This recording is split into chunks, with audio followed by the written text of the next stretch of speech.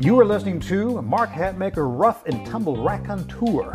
This is a grab bag of old school Western martial arts, resurrected indigenous ways, and empirical musings tinged with a heavy dose of respect, admiration, let's call it hero worship, for these hosses of yore.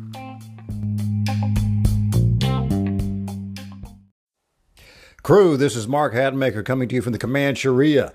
As per usual, let's do a little bit of a delve into history. I'm going to give you some first-hand account way back from 1820, talking about rough and tumble in the American South.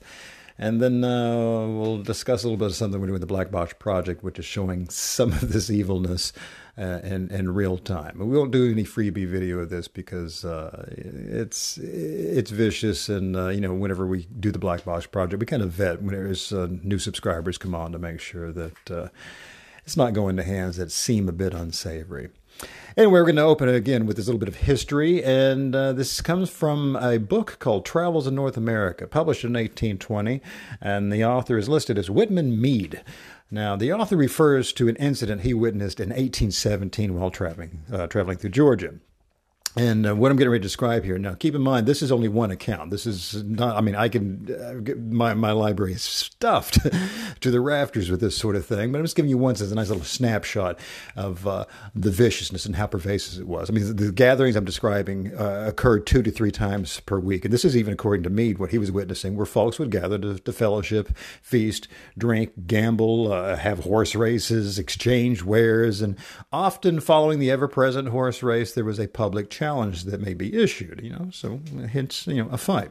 At which time, let's go over to Meade. Here's a quote. A ring is formed free for anyone to enter and fight. Again, notice that's anyone. After a few rounds, they generally clinch, throw down, bite, and gouge, and the conquered creeps out under the ring as a signal of his submission, unquote. And you'll notice there he's talking about there's the hands thrown, there's clenching, there's the throw down, there's biting and gouging. Now, there's tons of references to biting and gouging through there, and then it's not just mentions of it. There's long, loving, detailed descriptions of how these things were done. All sorts of, it was, people loved their tactical work just as much then as we do now. It's just that there seemingly were no limits to what was going on.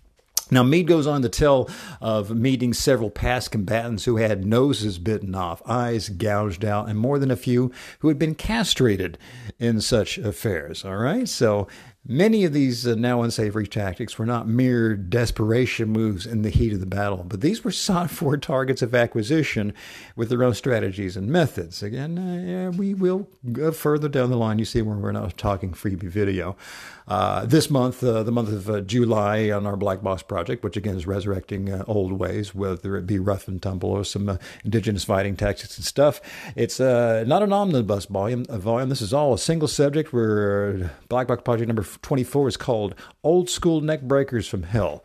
And we will give you a hellacious 10 that none of them I've ever shown before. We've done many submission holds, but the thing here, we're not talking submission holds. This is just to the point and get it done. We're talking fist stranglers of more than a few varieties, tanglefoot neck breakers, flip-flock neck rips. It's full Nelsons with the legs, more than one way to apply these. And when we're saying Nelsons, these are, again, not submissions. They go right in to poppers.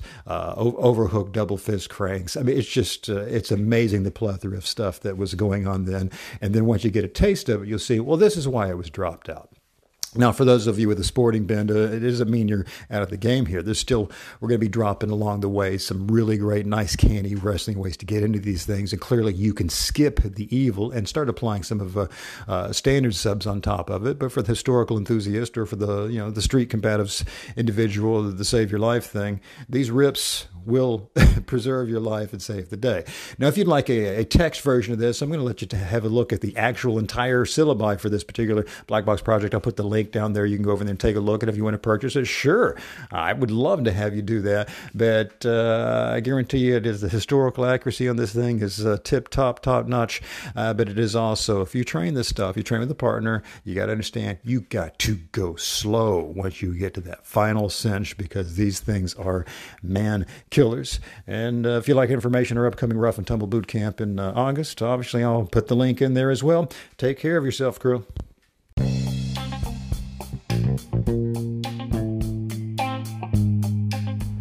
Well, if you dig what we just discussed today, I'd like to invite you to like and subscribe to the podcast. Hell, support it if you want. I'm not your dad. Do what you want.